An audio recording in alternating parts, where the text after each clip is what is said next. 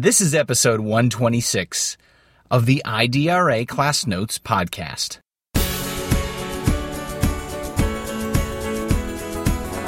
I think our superintendent says it best when he's promoting our campus, and really the message we're trying to get out there to our students is you didn't finish high school, start college today, and we're serious about that. And it all begins on day one, setting that mindset, making sure that our students, as they come in, they know that there's a purpose, and that's to get them college ready.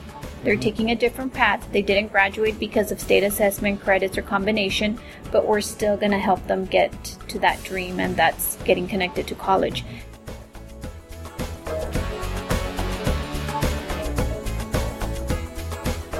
Welcome to the IDRA Class Notes podcast.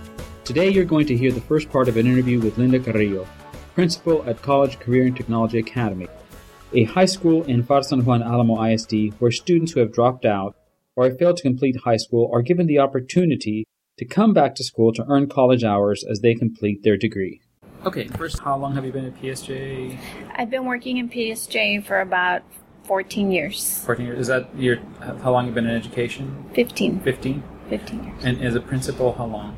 3 years. 3 years. Mm-hmm. And were you in the classroom? I was in the classroom before that. I taught elementary. I also was able to teach middle school and a summer of high school. After that, I was an academic high school counselor for about 6 to 8 years.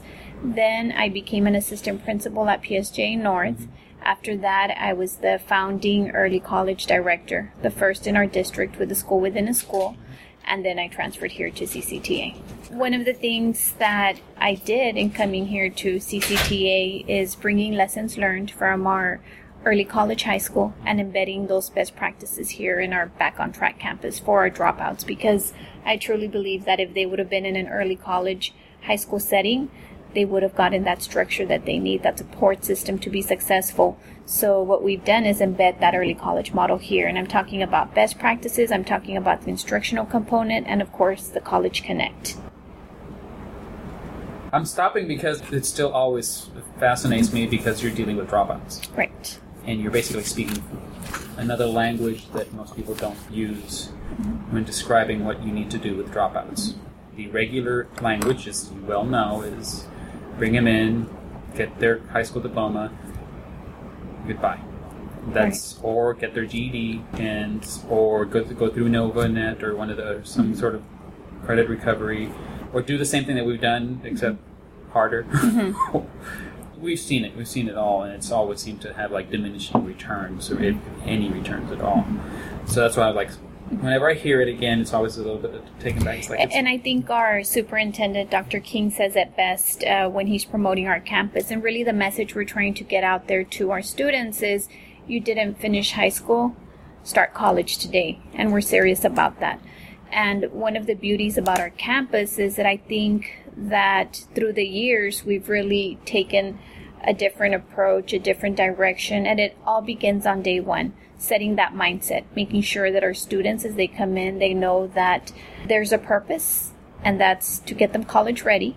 They're taking a different path. They didn't graduate because of state assessment, credits, or combination, but we're still going to help them get to that dream, and that's getting connected to college.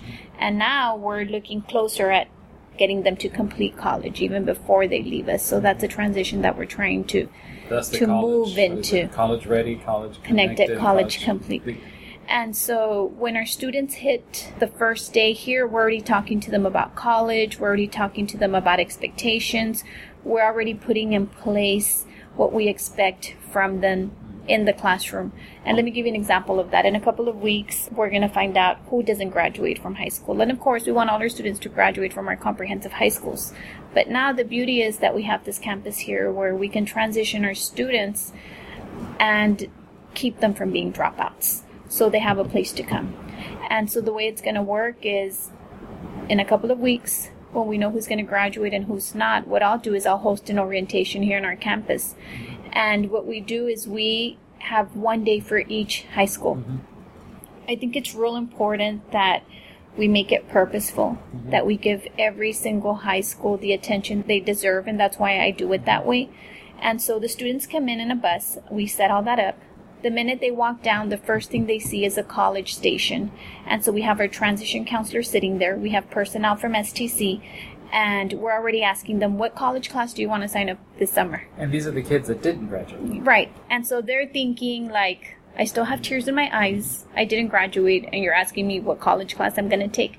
So it's really about that mindset and making sure that they know that you didn't graduate with your class, but the expectation doesn't change. We're still going to continue. And a lot of times I have conversations with the students, and I tell them, if you really stop and think about it, you might even be ahead of some of your friends, because if you graduate in August and you start college this summer, you're going to have hours. How many hours are they going to have? They're probably not starting till the fall.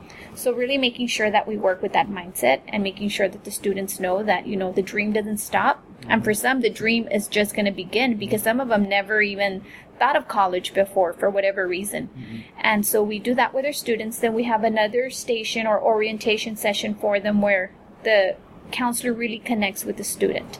And so she gets to know the student, gets to know, their background, their needs, and talks to them about our school. Then my favorite piece of the orientation is, we call it We Are CCTA. And in there, we embed the instructional strategies that we have throughout our school, because we strongly believe that in order to get kids college ready, we need to give them the skills, the tools that they need to be successful, not only in the classroom, but as they begin their college classes or as they begin their career. And so we engage them in those instructional strategies, and at the same time reinforcing important things like attendance, tutoring, giving them graduation data, and making sure, most importantly, that they know this is how you learn here at CCTA. And I'm going to share that with you. I have some video. And basically what it is I'm sure you're familiar with the early college. It's the Common Instructional Framework, where students are really the ones that are gearing their learning. And so these are kids who in the past would probably either, number one, never go to class.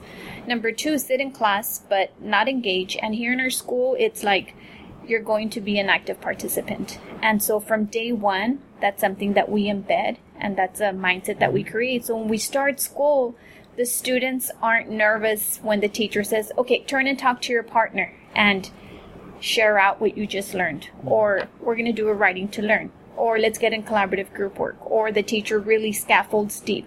So it's really about deep thinking, deep learning. And when the student walks the stage with their high school diploma, we want to make sure that they have some college hours in the bag and that they have the skills they need to be successful. So it's all a big puzzle. And I think that we've been able to problem solve, figure it out, and make it better every semester, every year for every single student. The Common Instructional Framework. Let's say you didn't have something like the Common Instructional Framework, or you didn't have something of that kind of professional development, or what you would be doing. Do you think there's something else that you were doing that would help you come to a same conclusion, to the same type of learning? It's for example, let's say one of these days, Jobs for the Future or whoever just wasn't there anymore. What would you do instead? So, knowing what we know now? Knowing what you know now. Okay, knowing what we know now, to be quite honest with you, the beauty of having instructional coherence, whether it's the Common Instructional Framework or best practices or, powerful strategies, because basically that's what CIF is. It's powerful strategies that push student learning. I think that within this campus, and I'm talking about our campus, it's so ingrained in our culture that that's just how we do things. Instructional coherence. Right. And regardless of what method or model, right, or whatever it is, that it's coherent. Because our students are going from classroom to classroom with the same expectations. And these strategies are so powerful that they're going to help you when you transition to college or transition to the workplace, because we have to be able to be problem solvers. We have to be able to think and to make decisions. And so this is what the students are learning. With that said, another thing that we do here in our campus with the Common Instructional Framework or instructional coherence at all is really making sure that our teachers' pedagogy is at its best all the time. And we do that through instructional rounds. And basically what that is, instructional rounds.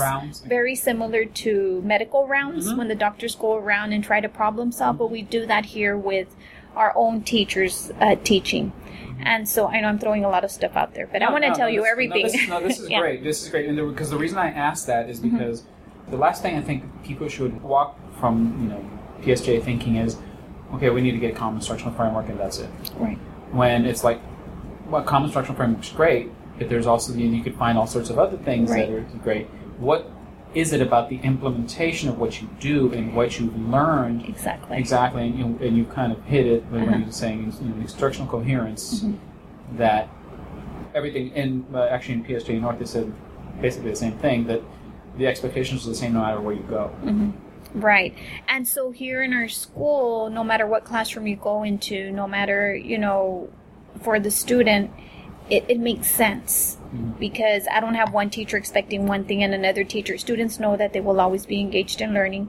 Going back to the instructional rounds, it's not only helping build student thinking capacity, but it's also creating teachers that are at a much higher level in their pedagogy, because now it's a teacher that becomes a host. And so the teacher has a problem of their practice or problem of study. And so what they do is they come up with a learning question. For example, they get another group of teachers together. So let's say there's 3 teachers observing, and then we have the host. And so the host will come up with a learning question asking those teachers to come in and be an extra lens. And the other group of teachers is really there to just focus on the learning question and gather data. It's all about the data. And so a learning question could be as simple as, am I engaging all my students in academic language? Or it could be something, are my students collaborating in the assignment that I'm doing? Give me proof, blah, blah, blah. It all depends. It depends on the teacher. Everybody looks for a different learning question. And so the teachers come in. But before that, we have the pre-conference, so the teacher has a chance to talk about the learning question. This is what I would like, be, my extra pair of lens. Then they go into the rounds where they do the observation, they gather the data. Then we have the post rounds where they share their data with the teacher. Thank you for listening to IDRA Class Notes. For more information on IDRA and other Class Notes topics, go to www.idra.org. You can also send us your thoughts by email to podcast@idra.org.